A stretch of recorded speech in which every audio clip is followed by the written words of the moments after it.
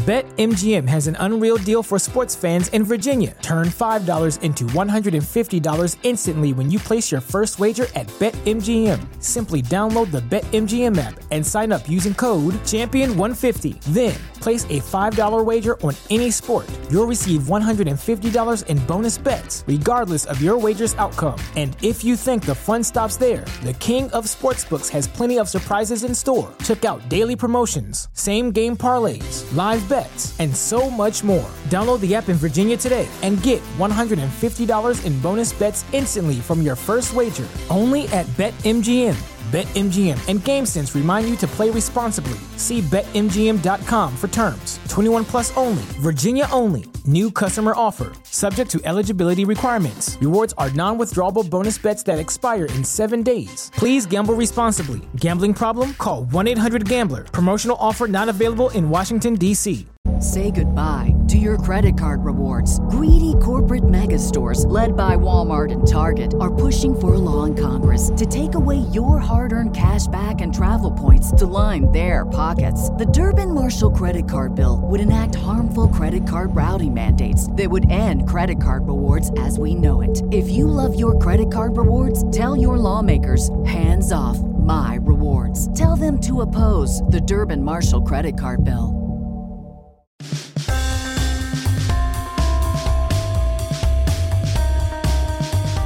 Welcome into today's edition of the 5 Reasons Podcast. My name is Chris Whittingham, joined as always by Ethan Skolnick. If you have just found us, please do subscribe to the program on Apple Podcasts, Google Play, Spotify, or wherever you get your podcasts. Spotify, a great one because it's on all the platforms and it's fairly intuitive. It's fairly intuitive with how you listen to your music. So check out the 5 Reasons Podcast on there. Check out all the podcasts in our network. Of course, we're talking some NBA today, so check out Miami Heat Beat on the Miami Heat, really dialing in on the day-to-day with this team. Check out heatbeatmiami.com as well for the latest written coverage on the team. They do a terrific job over at Miami Heat Beat. Thanks to all of our listeners who are checking us out on Dash Radio today, which is an app available in cars across America. If you have a new car with a fancy entertainment system and there's apps in there, you can find Dash Radio. You can check out the Nothing But Net channel, and that is where we are to listen to the program. So we're going to dive into the Miami Heat today, and Ethan, frankly, it's been a bit grim of late. We kind of wanted to frame this around a 20-game mark. You might be hearing this before or after the Heat have indeed played their 20th game against the Atlanta Hawks, and it's been a fairly grim recent stretch. They're 3-7 at home now on the season.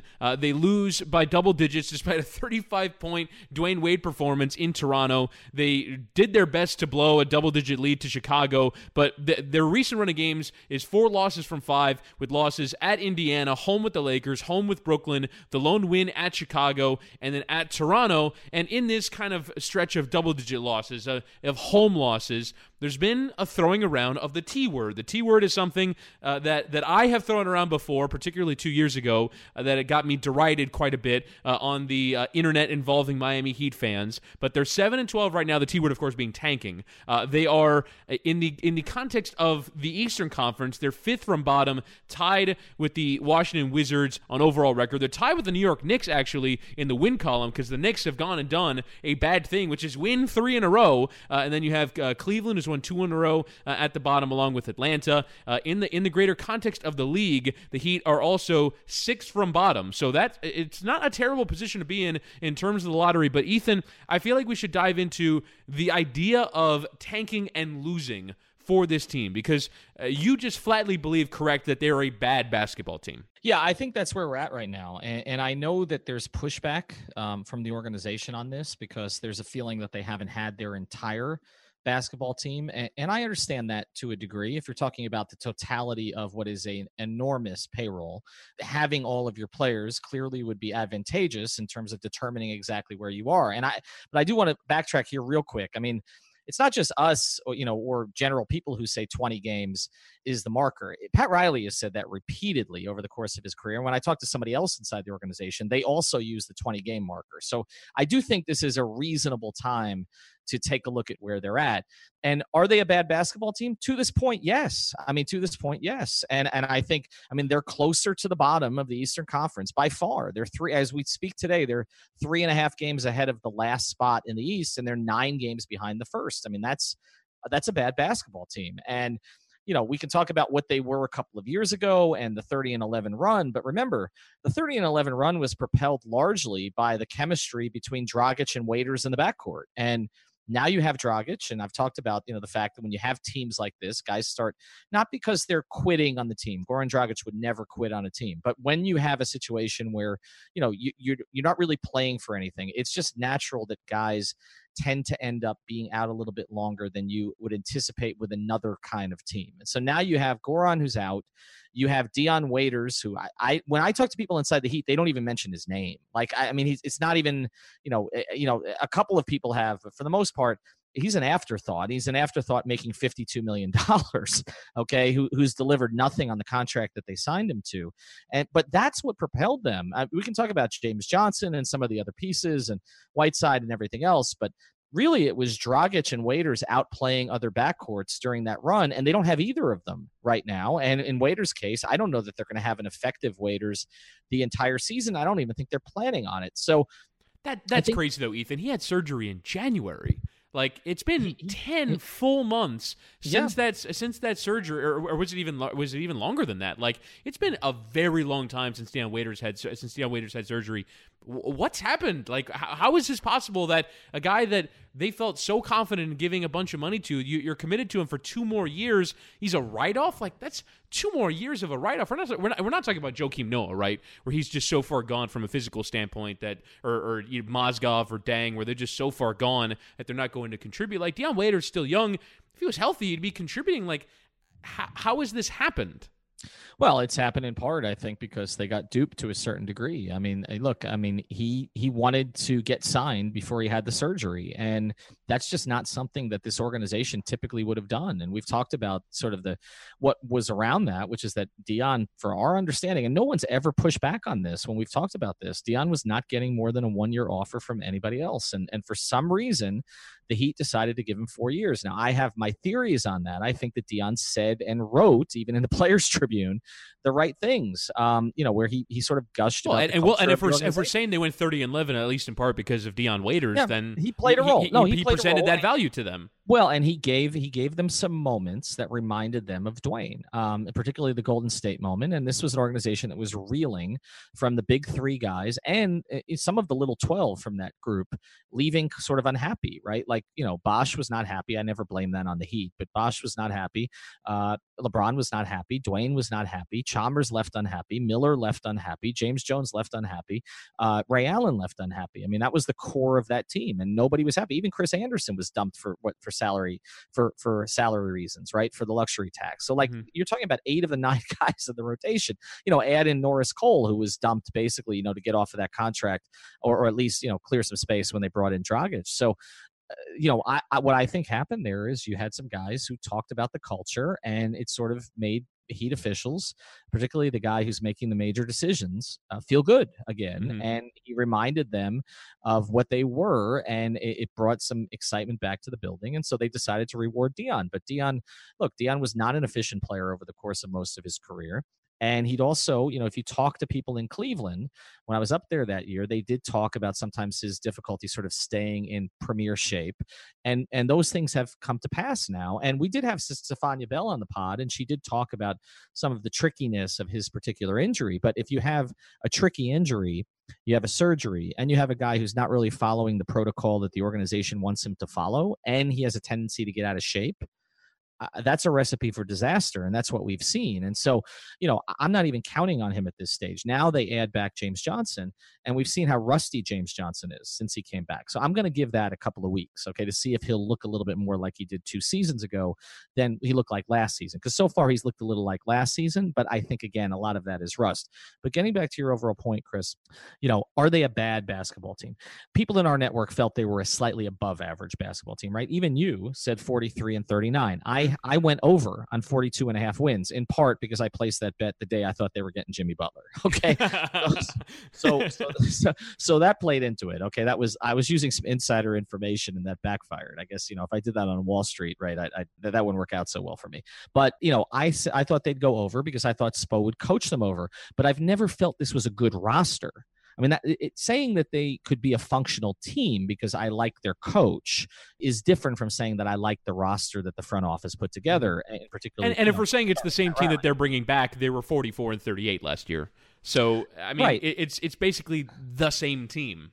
It is, and they didn't have waiters, as you said. They didn't have waiters for most of last season anyway, and James Johnson played hurt, and they still won 44 games. But we also talked about how I thought the East was better. We both thought the East was a little better this year, even losing LeBron out of the conference. You know, Toronto was going to be better. Milwaukee was going to be better because they had a real coach, finally. You know, Indiana was probably going to be improved. So you had 3 teams there. Philadelphia was probably going to be better. None of us projected what Boston was going to be so far this season, but we thought they'd be better. So best case scenario for the Heat was 6th. And I'll tell you this, when you talk to people inside the organization, they felt that was the best case scenario too, okay? Because they always talk about there being 5 teams that were locked for the playoffs, and I just mentioned them. And so the Heat kind of fell into that 6 to 8 slot, but I think people in the organization felt they could be closer to the 6. Now I think where we're at is we realize that they're closer to the 8 and maybe the 9 and maybe the 10 or somewhere in that window, because they don't have, even if you project Josh Richardson forward as a top 30 player, they don't have a top 30 player right now. Josh Richardson is having a very good year. It is, as I've said on previous pods, Eddie Jones 2002-2003. It's the same season, okay? And Eddie Jones was a very good player. That was Eddie at 31. Josh Richardson's 25. I feel like Josh can still get better. He's not a top 30 player yet, okay? When you go through the Eastern Conference, Lefty Leif, Greg Sylvander from Miami Heat Beat was, saying about the progress Josh has made. He's totally right, but he also said he's an all-star, okay? Or he could be an all-star. You look at the Eastern Conference, I got to 12 pretty easily, okay, in terms of players in the Eastern Conference. They're going to get picked ahead of Josh. Josh is probably going to get squeezed. It's going to be a situation like last year where maybe he gets added after a couple players are hurt or don't go, like what happened with Dragic. But they don't have a legitimate all-star in the Eastern Conference, the weaker of the 2 conferences. So if you just start there, like their best player, if you want to say it's Josh Richardson now, I think last year we would have said it was Dragic, their best player is not the best player on 25 other teams, probably. Correct. So let's start there, okay? Well, and that I think is the genesis of the Jimmy Butler conversation, which is you have some promising young players, but they're not indispensable, right? And I feel like Pat Riley eventually ended up making, because of his nice start, Josh Richardson indispensable.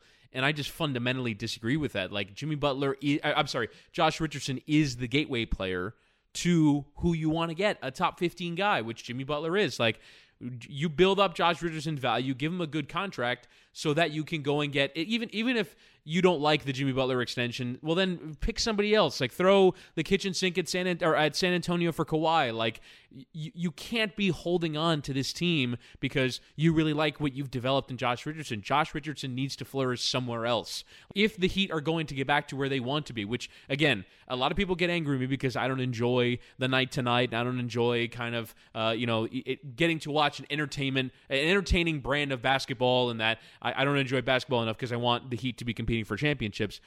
I obviously am that way because that's just sort of the way that I've been conditioned to support basketball, but Pat Riley kind of taught me that, right? That either you're winning or you're doing nothing, right? And I feel like it's and this is the thing that we've talked about a million times, but the fact that the fans, you talk about accepting mediocrity with the Dolphins. I don't want to say accepting mediocrity with the Heat because there are still, I think, plenty of people that don't like this, but there was a certain segment of the fan base like, well, let's have our fun and enjoy our young players get better.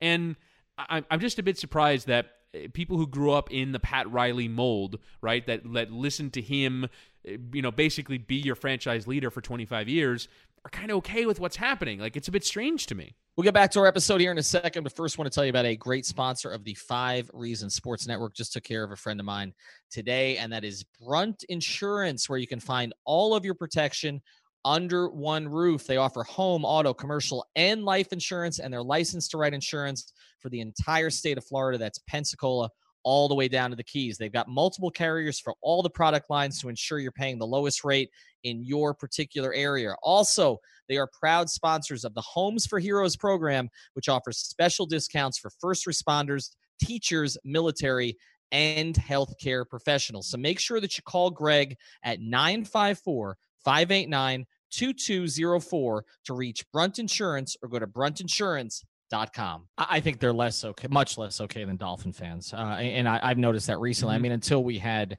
the gay catastrophe, as I'm calling it, from Sunday in Indianapolis, and a lot of Dolphin fans turned on him. The Dolphin fans basically have been apologists, in my view, all year. Heat fans have not been apologists for long. In fact, I think at times, and Riley gave voice to this. I mean, at times I think they've been a little spoiled, and so they've turned on this pretty quickly. And I think they're much more practical about this stuff than Dolphin fans. I mean, their attitude now is tank, and whether we're going to discuss whether that's feasible or not. But you think that's true? You think for the most part, most Heat fans want to be tanking? I feel like the most active Heat fans, the ones that I interact with the most on Twitter, I think they've come to that conclusion. I mean, that's what I get in my mentions all the time, and I feel like where we're at. I feel like the Toronto game, and it's interesting we're doing this right after that. I feel like the Toronto game is exactly what a lot of Heat fans want, right? Mm-hmm. They were competitive against a really good team. They played the three young guys, Richardson, Adebayo, and Winslow, played exceptionally well together. They had a positive rating when the three were out there, and Wade went off. And I kind of feel like if you ask most Heat fans right now, because the expectations are so low for what this team can actually accomplish, like if you said, is that a reasonable outcome for you night to night? Young guys play well, Wade does something you remember, and you still lose. I feel like 85% of Heat fans would take that. Like I didn't notice, and maybe it's because again the gay catastrophe in Indianapolis. Maybe it's because everybody was focused on that. But they're a little bit different. The two fan bases, at least the ones on social media. I mean, there's a lot of crossover, obviously, but it's not exactly the same. And I did not notice any gnashing of teeth last night after the Toronto game. Like I went back and, we were focused on the Dolphins. I didn't watch, I'll admit that's the first Heat game I haven't watched the whole season because I was in transit. I'm in New York right now. And I did watch the Dolphin game. We were focusing on that for the podcast, but I did not notice anybody taking exception with the Heat. All I got was cool. We can tank. So I feel like that's the trifecta that Heat fans are comfortable with. Young guys get minutes and show promise. Wade does something you remember, lose. Like that's where I think. I guess my issue is what happens if the young players go from playing a lot of minutes to impacting winning, right? Like what if they develop enough of a chemistry? As you mentioned, Richardson had a team worse. I think it was a -25 last night, but the other two guys, Winslow and Adebayo, off the bench. Winslow was a +15, Adebayo was a +1, and that in the middle of a game in which you lost by double digits and were down by even bigger over the course of the game is not something that I think is going to lead towards consistent losing. And so I guess the issue is, as much as so you think the Heat are bad, I think the Heat are below average. I don't know if I'd go to bad. I'm not going to say they're bad. Okay. So maybe I went a little too far at the beginning. I don't think they're a bad team because I don't think they'll be a bad team unless they want to be. Let's put it that way. I don't think that because eventually I have enough confidence in their coach to figure out enough combinations. Mm-hmm. It took him a half a season 2 years ago. So it took him a half a season in 2015-16 also. Actually, people don't talk about that. But the year that they ended up getting within a game of the Eastern Conference Finals, I mean, they were not great the first half of the year with Chris Bosh. I think there were 4 games over 500 at the break, from what I remember. And Bosh went out, and then he sort of by necessity put Deng at the 4, and that team took off. So it does take him some time. And I believe if the goal this year, and again, this is what we're going to discuss, if the goal this year is to turn it around, I believe eventually he will come up with some combinations that will do that. I'm not totally sure that that's the goal, okay? And so I don't know that we're ever going to see that from Erik Spoelstra this year. But to answer your question about the young guys, and this is what I tweeted the other day. There's no reason. And if you read Nekias Duncan on HeatBeatMiami.com, he gave voice to this too because he talked about the ridiculous defensive rating that the Heat are putting out when Winslow, Adebayo, and Richardson play together. It's tremendous. And so this is what I think. Those guys are playing an average of about 9.5 minutes a game. They should be playing 20-plus minutes a game together, at least. Because here are the two outcomes, and either of them are better than what we're seeing now. Outcome one is it works, okay? And you have 3 building blocks. And whatever concerns you may have about the guys individually, at least you have a young core that you're like, okay, these are 3 guys that when we get the star to go with them, we're going to want on the court with that star, okay? And so even if none of them develops into that star, they can be second, third, fourth pieces perhaps on a really good team if you get the one guy. And so That's one outcome. The other outcome is it doesn't work and you lose. Okay, you got a higher draft pick. There's no justification, Chris. Like how you get to the end result this year, whatever it is, those three guys need to be playing, and they need to be playing together. And they need to be playing over James Johnson, and they need to be playing over Tyler Johnson, and they need to be playing over Hassan Whiteside when necessary. It can't be about the money that guys are making. And they need to be playing over Dion Waiters if Waiters ever comes back. It needs to be about who are the players you're going forward with, and what are the potential outcomes based on whether they play well or they don't play well. And to me, neither of those outcomes is a horrible outcome. So we keep talking about them being stuck. I feel one of the reasons we feel they're stuck is because we feel like they need to force these guys into the lineup because they made terrible decisions and overpaid them. Why? Why not play three guys that you made good decisions because on? you overpaid them because they're making a lot of money. Like we can't ignore that. That's how NBA decisions get made. Of course. Why though? Why? I understand that's how they get made, but like, okay, it's sunk cost at this point. Like, what are you going to do with it? But it's sunk cost for 2.5 more years. Like, it's not like, well, we can just get rid of them at the end of the year and that'll be that. Like, you kind of have to figure out a way to make it work if they're going to be making 80, 90 million for the next couple of years. Yes, but do you believe that? Okay, so one of the premises that's thrown out there is that you need to play them so they can increase their value. Why? There's this attitude that fans have that like other NBA GMs are stupid. Like seriously, right. They'll look. Oh wow, James Johnson at 23, 8-5 last night. I'm going to trade for him. Give him a first round pick. Right. We had David Griffin on the pod, okay? And I know David Griffin's thoughts on Hassan Whiteside because I remember when I was covering the Cavs a lot that one year when LeBron went back there and Hassan, was doing crazy things, for Miami. I mean, the 10 blocks against Chicago and all the rest of this. I had a conversation with David Griffin at that time about Hassan Whiteside. They looked at Hassan Whiteside. They weren't comfortable signing Hassan Whiteside. There are a lot of GMs around the league who feel the same way. Okay. So are you telling me that just because, Hassan, and I give Hassan credit for what he's done this year. Okay. He's been much better than a lot of people, including myself, anticipated. So that's great for him. But do you really think like all of a sudden he's going to shoot to the top of people's want lists? Like, no. Okay. Or Tyler, like suddenly people are going to look at Tyler. Like we know what Tyler is. Like Tyler's a good, he's a slightly above average NBA player. He's a six man. He's a six man who's worked really hard and has some good moments. There's nothing negative you can say about Tyler Johnson except the money he's making. But the money's not going to change. So Tyler has a bunch of 23-point games and he's shooting 38% from three. All of a sudden teams are going to be in hot pursuit of him? No. So this thing that fans have, you have to play the guys who are making money. Like I keep hearing this about with Dion. Like, okay, you have to get value out of him. I mean, it was a terrible decision by the front office. I said it at the time. Others said it at the time. It looks worse in retrospect. And so you're going to force him back out there? Like, I actually think if Dion's rusty, like Dion can help you with the tanking part of this. Okay? Right? Because he's going to take a lot of shots, whether or not he's capable of making them in the condition that he's in when he comes back. So my thing is, to me, this is very simple. Whatever direction you're choosing here, whether you're trying to move forward for the future with a young core or whether you're trying to lose games to add another young asset, okay, which you can then flip perhaps for something else or keep, the three young guys need to be playing a ton of minutes together. Now, how do you get to that? Well, I mean, it means basically alienating Whiteside, perhaps, because you're going to need to start Bam, okay, at some stage if you're going to play them 20 minutes together. Or do what they did against Toronto, which is Hassan played 12 minutes and Bam played 36, which is, Hassan is starter in name only, right? Where he does, his name is announced at the beginning of the game, but he doesn't play starters minutes. But again, I feel like, and this is something that Erik Spoelstra is going to have to manage, and I don't know if he's always been credited as having the best locker room tact, like as sort of being the great communicator, is he's got 12, 13 guys that want to play and feel like they should be playing. And especially in the case of the guys that we just mentioned, James Johnson, Hassan Whiteside, Dion Waiters, Tyler Johnson, like they're going to want to feel like they should be justifying their contracts. And frankly, they're going to want to get another one after this one ends. And so, right. But Chris, my thing on that is this, and this is why I think this start is actually good for the Heat. Okay. This makes those decisions easier for Erik, right? Because again, Pat Riley has said repeatedly, 20 games is the barometer. And if this team, I looked at the schedule, okay, their next 5, they can win 4 of those games if they're playing well. They've got a Phoenix in there. They've got an Atlanta in there. New Orleans is going to be a challenging game, but they could win 3 or 4 of those games.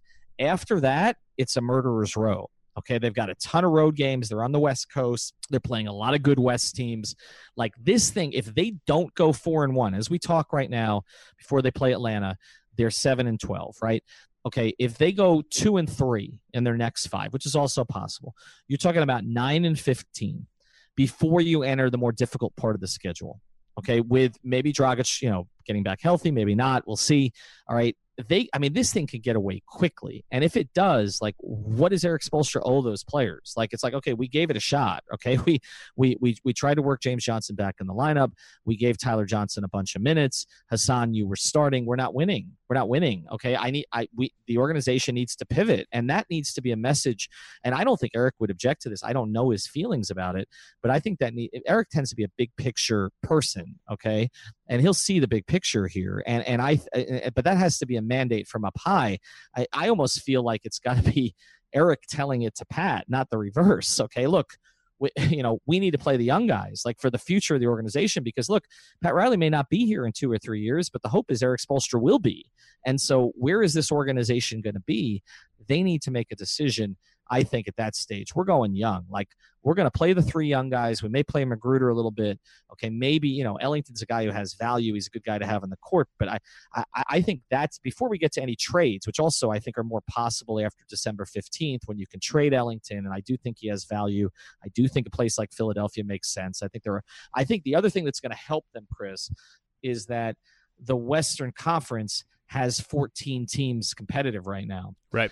There's going to be a market for guys like Rodney Magruder and Wayne Ellington. I don't know that there'll be a market. I feel like the market is more in the East, though, because if you're in the West, even if you are winning games right now and you are competitive, do you think you're a Wayne Ellington away from beating the Warriors? Whereas if you're in the East right now, if you're even Indiana right now, you're talking, hey, if we get a shooter, maybe we can face the Raptors in the conference finals, and are we really that afraid of the Raptors? As good as they are, I mean, the Raptors are exceptional, but just from a reputational standpoint, do you really think that they're going to go and be dominant in the playoffs when they've been choking dogs in the playoffs for as long as we can remember them? So I feel like in the East, that market will really be there when the Golden State's going to figure it out. Like, unless they trade Durant in the middle of the season, which would be ridiculous, I just don't see how West teams really talk themselves into giving up first-round picks to make moves so they can get to the second round, get to the third round, and eventually lose to Golden State. Today's edition of the 5 Reasons Podcast is brought to you by AutoNation. AutoNation makes it easy to customize your new or used ride with a huge selection of AutoNation auto gear accessories. AutoNation is your one-stop shop to get your vehicle auto gear equipped with the top brands. Schedule your auto gear session today at an AutoNation store near you. Design specialists will take you through the entire customization process step by step, helping you create the vehicle of your dreams. From new wheels to a customized entertainment system, we've got you covered. Qualified buyers right now can take advantage of 0% financing for 60 months. Schedule your session today. Visit AutoNation.com to find your nearest location. AutoNation, a proud sponsor of the 5 Reasons Sports Network. But what David Griffin talked about, and Stan talked about this a lot when we had him on the pod, what they both talked about was every situation is different. And what you think may be driving a team, like we would assume that what's driving a team might be beating Golden State. But for some teams, it might be making the playoffs for the first time in forever. Like if you're the Sacramento Kings and you're still in the mix and you want to get a group like that has De'Aaron Fox and Willie Cauley-Stein and some of those guys into the postseason to experience that, like it might be worth it to you. You got cap space. And I don't believe they own their first-round pick. Right, so right. They have every incentive to win. Right. So every team has a different situation. Like if you're in New Orleans, right? Yeah. And you got to keep Anthony Davis. Yeah. Trying to keep Anthony Davis. If you're in Toronto, which has a legitimate chance to win, right? You're trying to keep Kawhi Leonard. Okay. Every team has different incentives. And just the fact that you've got, Utah is a team that we thought was going to be pretty good, and they've kind of sunk down to 13th or 14th in the West, but they want to build on their momentum, get Donovan Mitchell back to the playoffs. The fact that there are so many teams competitive right now, if you're the Heat, there's going to be a market for your assets, okay? And they do have some assets. And I start with Ellington and Magruder because I think if you're a good team, like both of those guys are plug and play. Like it's just, they're both professional as hell, okay? They really are. And like you can get Wayne Ellington and he can hoist 10 threes for you tomorrow, okay? And then within 2 weeks, you can build, a game within a game for him, like Eric has done here in Miami. And all of a sudden, that's an effective player for you. Rodney Magruder is just a guy you throw on the court to wreak havoc for 15 minutes on a good team, okay? So I feel like there's a market for some of their players. And look, they're going to want to trade out west. I mean, Riley has typically wanted to trade outside the conference. So I think this is setting up for them to move some of those guys, which may alleviate the stress on Eric also, because if his roster thins out a little bit, okay, and they're picking up some second-round picks or whatever it is, some assets that Riley would probably move somewhere else later on, then he's going to have to play some of those other guys by default. I'm just saying the priority right now, whatever direction you choose, is play the 3 young guys, okay? This playing James Johnson more minutes than Justice Winslow should never happen anymore. It just shouldn't, okay? Whatever you think of Justice, okay, we know what James Johnson's upside is. And so, like, I know you paid him. That was not great, okay? Paying him 4 years was not great. And I like James Johnson as a player, but not great. Okay, even we've started to see with Kelly Olynyk already. Like, right? I mean, he's a player the league's starting to pass by a little bit, isn't it? Like it really feels like because they're forcing him to play with either Adebayo or with Whiteside. That's hard for him, man. Like he's got to be a center on a team. I feel like Olynyk might be a good trade piece, obviously, because I don't feel like the contract's that bad. He's a skillful player, but he's got to go somewhere to play the 5. And they have 3 guys who need to play the 5. Yep. I mean, they have 3 5s on the roster, and they have 6 2s. I mean, look, this, like when you say, is this a bad team? It's just a poorly constructed team. Okay. It's so depressing to say that about a Pat Riley team, isn't it? Like it's so every team he's ever had has made sense. Until this one, every team he's had has made sense. If you look at the building, let's go all the way back to. Although I guess the 06 team didn't really make sense. It just worked. It did. It did. No. I'm going to go back on this. I mean, we're having. I didn't like the trades, okay, and I was wrong about that, and I've made a culprit on that a million times, including to him directly. But look, if you look at the late '90s, and we're going to have Tim Hardaway on the pod here in the next week or so, which is going to be a lot of fun. Okay. May not be so fun for the Heat at times because Tim's going to speak his mind. Okay. But if you go back to the late 90s, the whole structure of that, and at the time, Pat adjusted to what the league was. What was the league? It was a point guard center league. He went and got his center, okay, even though he had to give up a really good player in Glenn Rice to do it. And he went and got his point guard, and then they built around it, okay? Needed a shooter, okay, who would defend 2s. This show is sponsored by BetterHelp. What's the first thing you'd do if you had an extra hour in your day? Go for a run, take a nap, maybe check the stats of the latest Miami Heat game? I've got a better idea. A lot of us spend our lives wishing we had more time. The question is, time for what? If time was unlimited, how would you use it? The best way to squeeze that special thing into your schedule is to know what's important to you and make it a priority. Therapy can help you find what matters to you so you can do more of it. I've benefited from therapy. I went through some life changes, major life events, had some difficulties, wasn't a believer in therapy, but it helped me and it can help you also. So if you're thinking of starting therapy, give BetterHelp a try. It's entirely online, designed to be convenient, flexible, and suited to your schedule. Just fill out a brief questionnaire to get matched with a licensed therapist and switch therapists anytime for no additional charge. So learn to make time for what makes you happy with BetterHelp. Visit BetterHelp.com/Miami Heat today to get 10% off your first month. Again, that's BetterHelp, HELP.com/Miami Heat.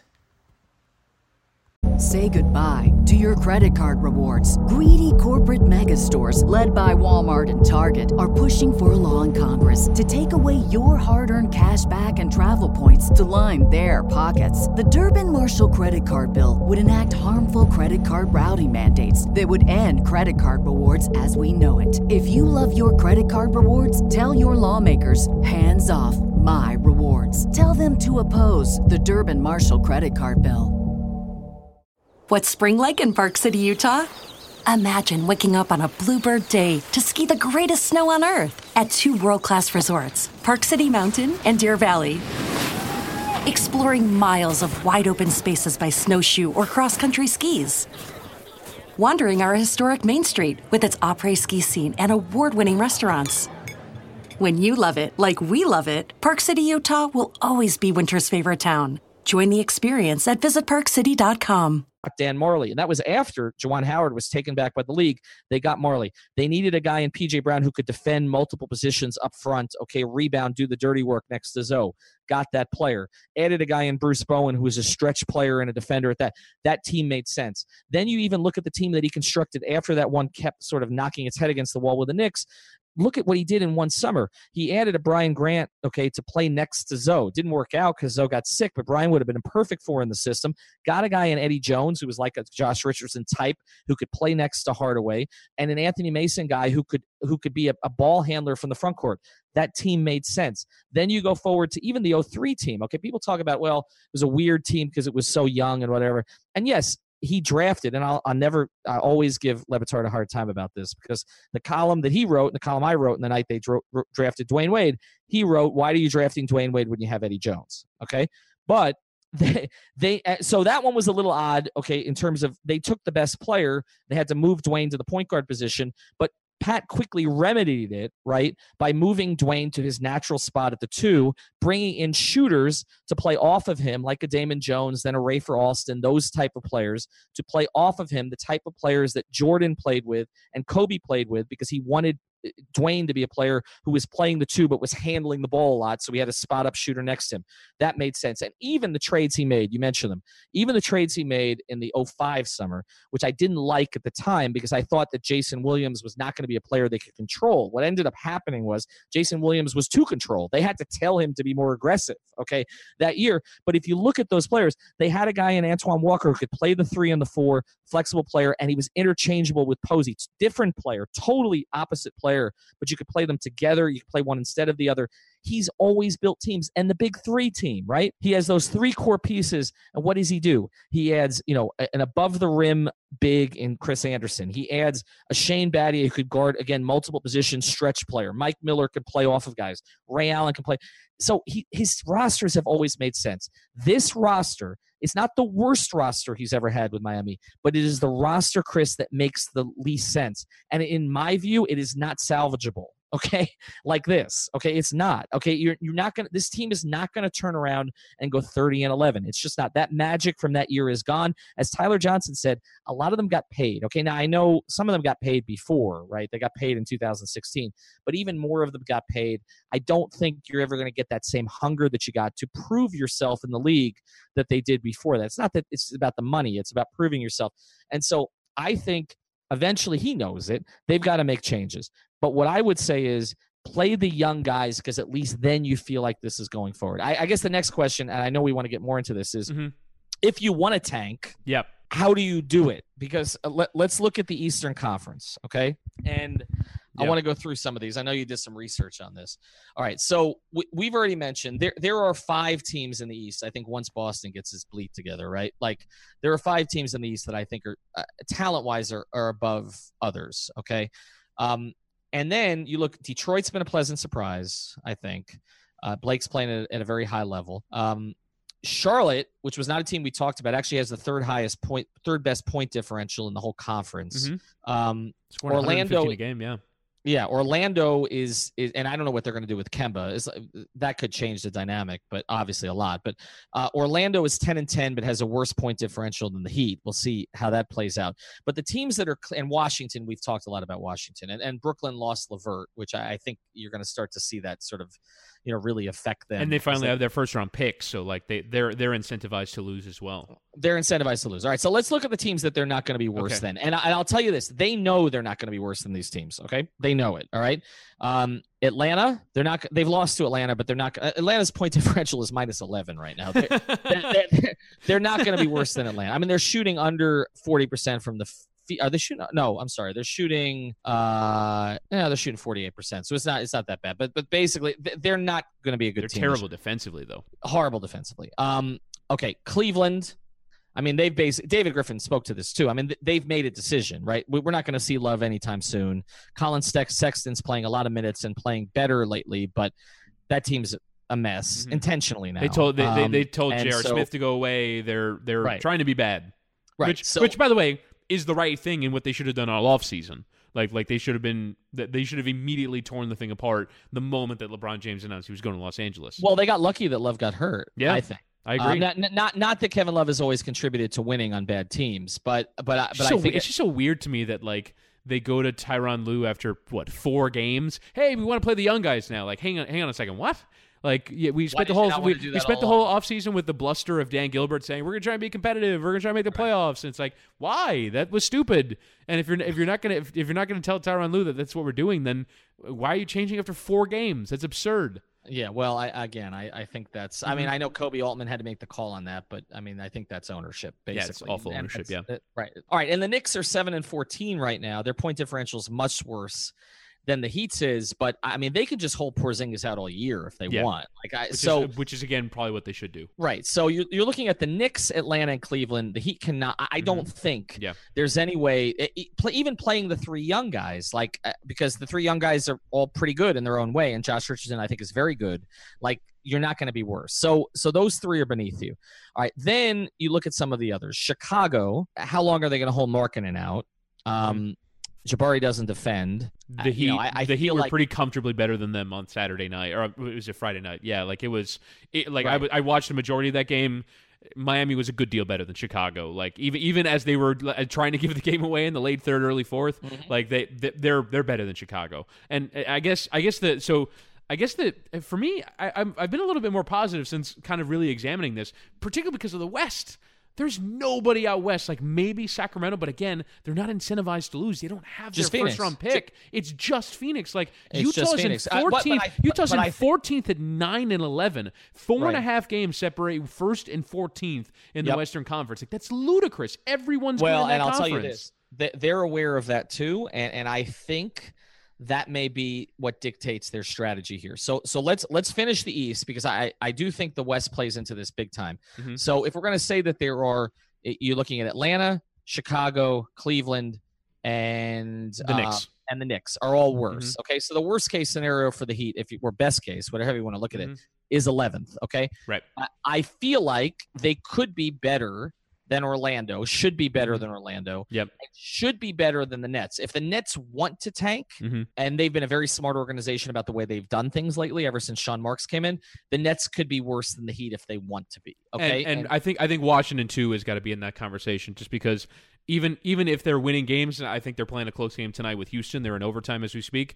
But I think that if they make a trade in which they give up they give away Bradley Beal for a couple of young pieces and some draft picks, they could potentially downgrade on a Bradley Beal trade, even if it does maybe affect their chemistry in a positive way. I think there's possibilities for them to get worse after a kind of franchise destructing trade or trades. Right. So let's throw them in the mix too. Let's throw Orlando in the mix. You're looking at Brooklyn, Orlando, the Knicks, Wizards, Cavaliers, Bulls, and Hawks. Okay. But if you're better than all of them, you're in the playoffs. Well, then you're 8th. Right. Then you're 8th. How did we do that? Yeah. Yeah, that's right. Oh God, this conference is so bad. Okay. At the bottom, it's not bad. For the love of God, can we get rid of conferences, please? So bad. All right, so you're right. Hold on. I'm going to do this again. Brooklyn, Orlando, Knicks, Wizards, Cavs, Bulls, Hawks. I guess so, right? That's what. Well, no, that's 6, right? Am I counting this? No, that's 7. That's 7. Yeah. So you're 8th. All right. So then that's doomsday. That is doomsday. That is doomsday for this team. Good Lord. Doomsday is 9th. Doomsday is 9th. Well, no, but 9th, at least you're in the lottery. You probably have a worse record than 3 or 4 of the teams that missed the Western Conference. I don't think so. I don't. That's what you're getting at. Mm-hmm. There are 14 teams in the West that are competitive. Right. I think you could be 9th in the East with 35 wins, okay? And have the 10th best lottery balls? Yes, because I think that you're looking at all these teams in the West where you may have, and maybe Sacramento is the one that dives, but I'm looking at the other 13, and you could have a worse record than all of them. Like, you could have the 13th seed in the West with 36 wins. I think that's very conceivable. And so I think what we're looking at, I want to get back to the point about the West, because I think this is why the Heat feel they have some time to make a decision, okay? The Heat have never gone into a season. I have this on pretty good authority, too. They've never gone into a season planning to tank except for one. Would you want to guess what season that was? In the Riley era? Since Riley came, right? 1995, we're going back to. They weren't planning. They've to only tank. sort of, and it wasn't even a full tank, but they went into a season. It was the 25 and 57 season, right? In the early 2000s, I want to say 01, 02? 02. Okay. So 02-03 then.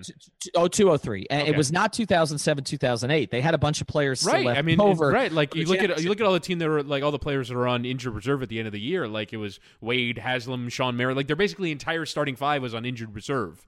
Well, and they sort of decided some of that about halfway through the season. But 2002-2003, Zoe got sick again. Okay, in September. It was right before the year, and it was totally deflating because they'd had this kind of collection of misfits the previous year: Kendall Gill, Travis Best, Cedric Sabalos, Jimmy Jackson, like guys who had played in a bunch of other places who still had some, effective time left, but they were not, they were the kind of players that Riley would have paid, $50 million to in the summer of 2017. Okay, but at the time they got them relatively cheap, and so they came into the 2002-03 season, or at least that summer, thinking, okay, we're going to have Zoe back, right? So we'll get back to sort of a playoff place. And then he got sick again in September. And so they went into that year knowing we don't really have a chance, okay? And as that season progressed, and they denied it at the time, but have acknowledged it since, as that season progressed, like they started sort of playing for lottery balls, even to the point of that last game that they mistakenly won against Toronto. Okay, that last game of the season that they wanted to lose because they wanted the fourth best chance, not the fifth best chance, so they could get Chris Bosh more likely. And what ended up happening was they ended up winning the game, and so Bosh went to Toronto, and then the Heat had to make a decision, and thankfully took Dwayne Wade, and the rest is history. That's the only season they went into planning to tank. 07-08, they didn't plan to, and they didn't even plan to tank, Chris, but they knew it would be difficult, and so if it went that direction, they were fine with it. They would push it along. 2007, 2008, they still had some residue from the finals teams. They still had what they believed was a healthy Dwayne Wade. And so they went into that season thinking they could be competitive, and then it all sort of fell apart. And then, like I said, Wade was having experimental knee procedures or whatever, and whatever he was doing, and then Haslam got shut down. I mean, when that happens, Udonis played with blood clots, okay, and never told anybody, right? Like, so, I mean, that's UD. So they shut everybody down that year, and they ended up basically, they didn't get lucky, and they didn't get the first pick, and so they didn't take Rose, and they took Beasley. Those are the only two seasons. This is my understanding of where it is right now. They're not planning to tank. They want to see their roster as full as possible. We can argue whether that makes any sense, because whether Dion Waiters is going to help them or not, I don't think so. Whether James Johnson was going to help them, maybe a little bit, but I don't think significantly. They want to see their roster in totality. They want to see their real starting lineup, which, as I understand it, would be Dragic, Richardson, Magruder, James Johnson, and Whiteside.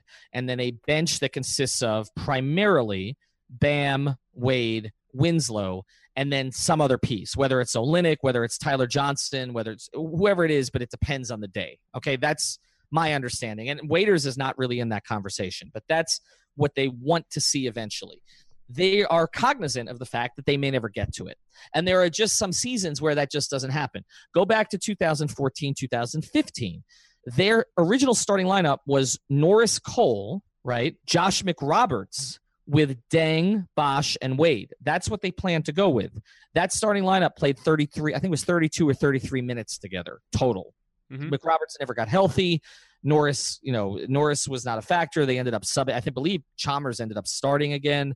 Like, that ended up not working, and then they traded for Dragic, right? So that had never ended up playing out like they wanted. Then even the next season, like, they wanted to have the whole group together, and that didn't last very long because Bosh got sick.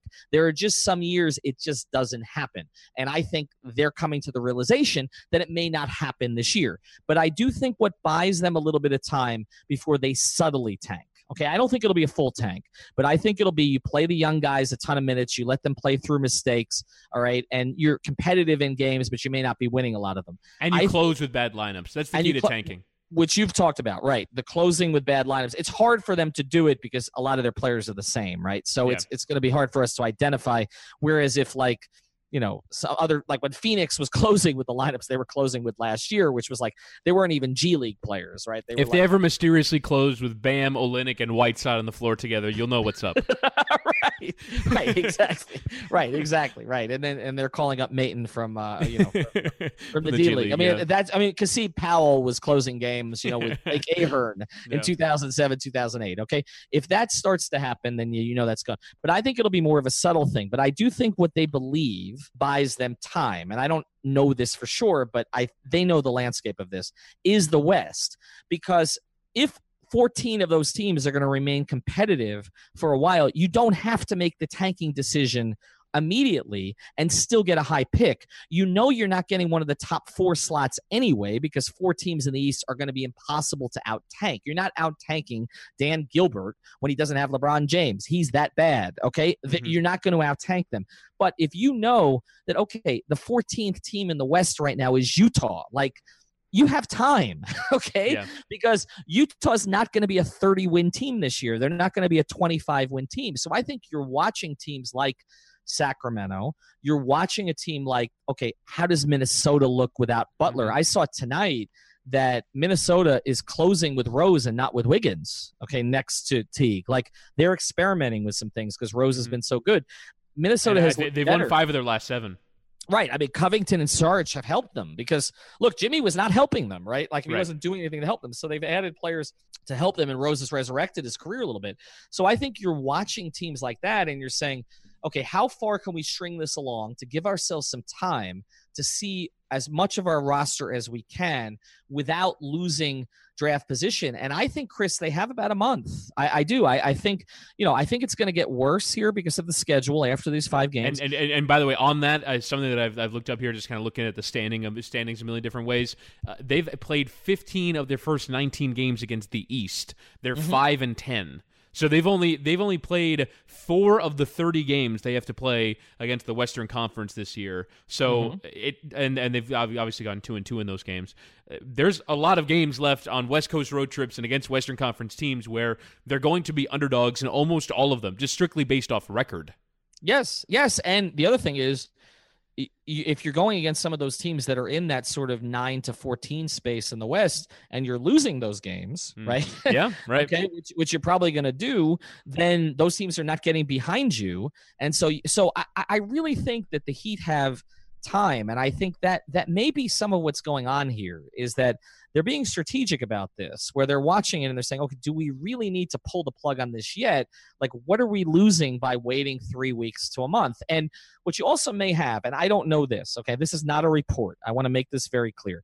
I don't know this, but they have a lot of cooks in the kitchen now. They do, okay? They've got, even with Chet Kammerer sort of stepping aside, right, and moving into more of a consulting role, they have Mickey, Nick, Eric, Adam Simon, Pat Riley.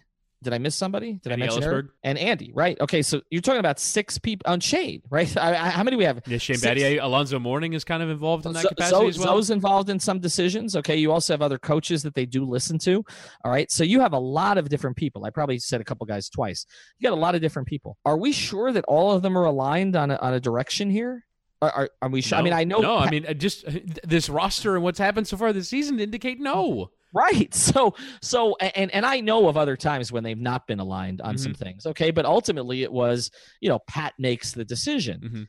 Is that, and they present a united front. Like, these are the kind of situations that test that, right? They test, well, I'm not going to leak anything. I'm not going to say anything to some reporters. I'm not like, these are exactly the kind of situations in which all those things you try to build up as an organization might fray. Correct. Okay. And then you're right. There usually is a united front. And the PR staff is very good at sort of presenting the one voice. And usually that one voice is the big voice. And the big voice in this case has always been the team president. It hasn't necessarily been the owner because he kind of, he has a role in some decisions, okay, and it's big picture stuff, but he's never injected himself in a lot of these situations. I know the Tyler Johnson thing is going to get brought up, but for the most part, okay, as far as we know, he hasn't done a lot of that. I think Mike Miller was another example where that might have come into play. All right. But for the most part, no. And so I think we basically said, okay, the Heat are making a decision. When we say the Heat are making a decision, we basically believe it's Pat Riley making a decision. But circumstances have changed here. Pat's in his 70s. All right. They've got a head coach who would be very attractive on the open market if he ever was. All right. Or for a front office position, potentially. They've brought in somebody in Shane Battier who had a chance to go to Detroit, did decline the second interview, which we all assumed was because he has some role in the organization going forward. They have a GM in Andy Ellisberg, who, if he was on the open market, would be snatched up by 29 other teams. Okay, in some capacity. So, and Adam Simon, who has interviewed for other positions, right, and is attractive to other front offices, right? So, I mean, the whole front office is attractive to other front offices, all right? Everybody's attractive to somebody else. And so I think at some point we have to look at it and say, maybe Pat is not the he may be the strongest voice in the room, but even he's acknowledged, like he's put together sort of a team of, I wouldn't call him a team of rivals, which is what you hear about sometimes in, real presidential administrations, like where you have a team of rivals and people actually disagree with you. Like, maybe they don't have that, but they certainly have people who have other opinions, and I feel like Pat has heard those opinions, especially divided among age, right? You have people in that front office who might be a bit more towards the new school, the way that basketball is heading, and maybe Pat Riley, who's in his 70s, who thinks that I'm paying Hassan Whiteside $25 million, use him as your franchise center, that might be a legitimate thought that's filtering through that organization, viewed through the prism of age, not through the prism of competing ideas or agendas. Correct, and you also have a Duke contingent, right? Okay, I mean you do. I mean with Mickey and with Nick and with, maybe they're the tanking contingent because they want to go get Zion or Barrett or one of these Duke guys. There are 3 guys at Duke that you want to have right now. Okay, I mean there are 3 guys who may be the top 3 picks, or if not, 3 of the top 5 picks in the draft. So I'm not saying that there's major dissension. I'm not reporting that, but what I'm saying is we shouldn't make the assumption anymore that it's just Pat making the decisions going forward. And so I feel like if that's the case, okay, if there are different views of this from different people on which guys to play and what direction to go, the fact that you can buy yourself 3 or 4 weeks to kind of have the decision made for you, right? Like, so again, if you go 2 and 3 on the next 5 and then you hit that West Coast trip and you come out of that thing and you're 12 games under 500, all right, and you're in the 10 slot in the Eastern Conference, like the decision is made for you, right? Like it's made for you. Like at the very least, you're going to play the young guys, unless you're just crazy. A decision's made for you. And so I feel like to a certain degree, that's where we're headed when you look at the West and you say, we're not in a rush to do anything here. And so I guess the larger point of this whole pod is I feel like eventually the Heat are going to subtly tank. Like, I feel like that's where this is headed. I don't think it's going to be do you think it's a Memphis tank where they were really bad for 1 year and now they're right back in the 4th seed in the West? Yes. Where they get the one young player because they don't have their pick in 2021. Although I will say, if I was Pat Riley and the Sixers called about Win Ellington, I would ask, hey, can I get my pick back? Yes. That would be the first thing I'd try and get back. Well, and then if not, I'd say, can I have Fultz? I would ask for, and I know there's a debate in our network about that, but I think I'd rather have a 2019 first-round pick from the Philly at 25 than Fultz. Because I trust the Heat's development. He was the number system. 1 pick of the draft, Chris. I'm not ready to give up on it yet. I think it's broken. I think it's broken. Like, legitimately, he's broken. It's broken. Like, his career might be over. Like, I don't think it's exaggerating to say his career might be over. Okay, Chuck Knobloch. This is before your time, okay? But Chuck Knobloch was an all-star second baseman for the Twins. He went to the Yankees. He couldn't throw the ball to first base anymore. Keith Olbermann's mom. Correct. Right? Okay. Right? Okay. And he still contributed on a World Series team. Yeah. It can be done. Okay. I guess the thing is that the same thing happened to. Like, you can not be able to throw from second base and hit DH for the Yankees. If you can't shoot in basketball, then Ben Simmons can't shoot. Well, Ben Simmons can't fair. shoot. He's going to be an all-star, okay? The other night I watched Ben Simmons. It was more pathetic than what Fultz has done, okay? He was standing out at the three-point line for 7 seconds, okay, and would not shoot the ball. Like, they were screaming at him to shoot the ball. So I feel like Markelle Fultz can be coached to contribute in other ways. And if I have faith in the Heat organization on something more than anything else, it's in the ability to develop players and get them in the right headspace. So I feel like they could do something with him. But neither here nor there. The point is you should call Philly. There's I love Wayne Ellington as a player and as a person and all of those things, but like he's not doing you the good he would do them, okay? And so to me, like, that's an easy move. Like Rodney Magruder, and I know he's got a no trade, he would go back to Philadelphia. Rodney Magruder is an easy move. Like, it's a great find, but what we talked about at the beginning of this is they've gotten too attached to their own players. Like, it's like they don't want to, like, they develop someone, whether it's, even Richardson, who is a great find, a tremendous find, but it's like, we developed this player from the 40th pick in the draft. Like, we don't want to part with this player. And I was not in favor of them parting with him for Butler, but I'm talking about this has become the Heat culture right now is not wanting to give away their toys. Like, that is the culture. It's like to me, it was so sad yesterday that, like, I saw a joke on Twitter. I think it was Brendan Tobin who tweeted out the Heat just offered Leonte Carew a 4-year deal. Like it's so sad to me that that's the meme with this team. Tobin is the most supportive guy of the Heat. I know of he's John Wall and Bradley Beal get linked, and there's a picture of Pat Riley with a harpoon on Twitter aiming at the Wizards logo. Like that's Tobin, and yet. The idea that the joke around the Heat is they give 4-year deals to everyone. It's like, how did this happen? Right. Like Pat Riley's reputation is if there's a free agent available, I'm going to go get him.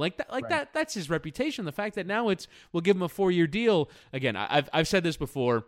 In soccer, there's an idea that if you're not one of the big teams, you're a selling club, right? That you develop great players, and they come from your academy, and over there they have what they call transfer fees, which is you pay the club for the rights to the player. And for example, Southampton bought a player for $5 million from a lower league, and they just sold them for $75.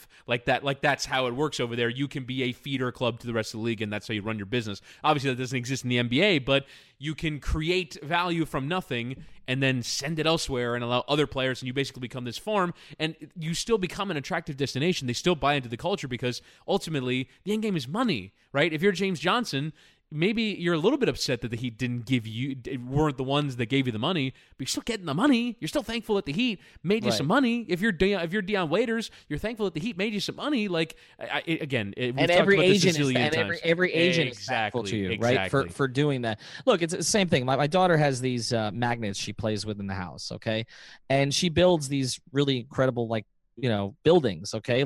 She builds whole complexes, okay, in the house with these magnets. I keep having to buy more magnets.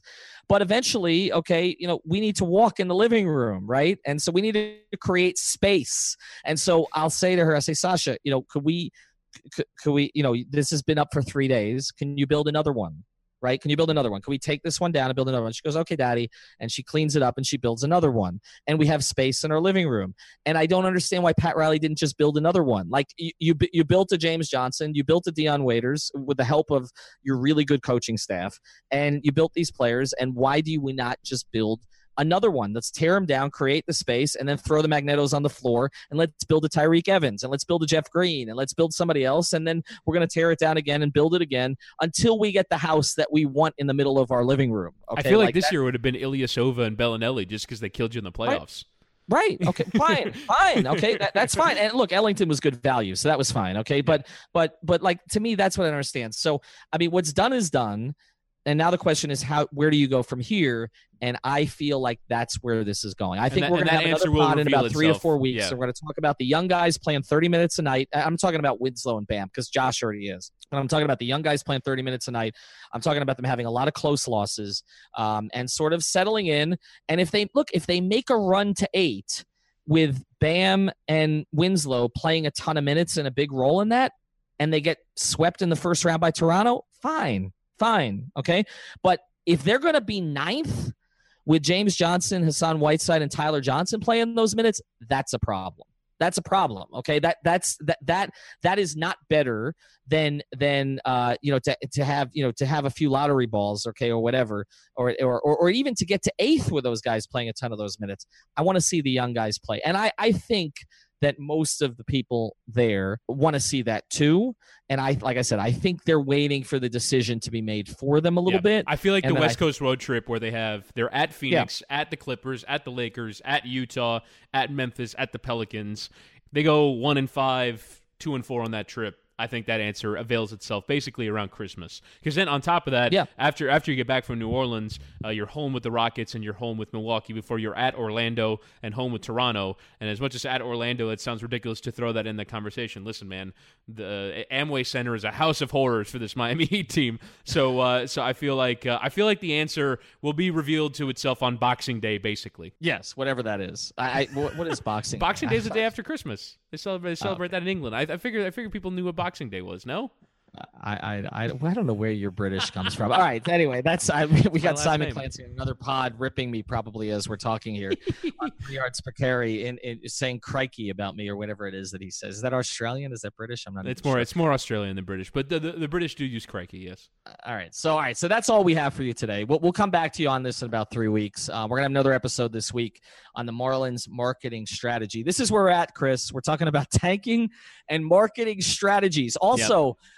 Come join us. We actually have one really cool event. You don't have to watch any of the teams play. We've totally changed what we're doing here in terms of a watch party. You can watch the Fish Tank guys, that's OJ McDuffie and Seth Levitt, tape a podcast with Mark Clayton. So Clayton's going to be hanging out there for more than an hour. Former Dolphins receiver, going to have great Marino Duper stories, shoeless stories. Should be fun to watch those guys in action. So you can come actually participate with us a little bit. And again, it doesn't have to be in a watch party setting. So come out on Thursday night. It starts at 7 o'clock. It's totally free other than whatever, coffee or food that you buy there. So come hang out with us, and we can drown our sorrows together. We'll talk to you soon.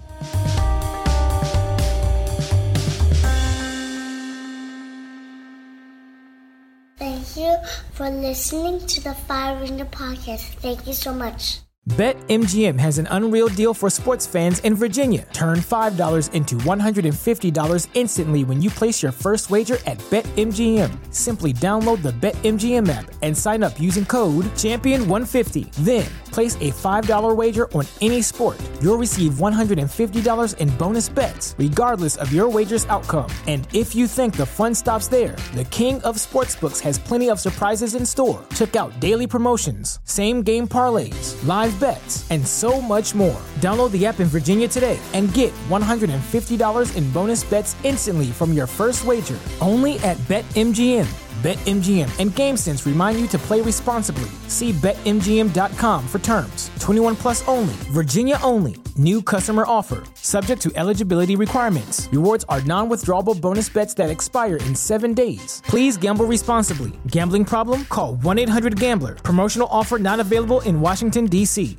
Say goodbye to your credit card rewards. Greedy corporate mega stores, led by Walmart and Target, are pushing for a law in Congress to take away your hard-earned cash back and travel points to line their pockets. The Durbin-Marshall credit card bill would enact harmful credit card routing mandates that would end credit card rewards as we know it. If you love your credit card rewards, tell your lawmakers, hands off my rewards. Tell them to oppose the Durbin-Marshall credit card bill.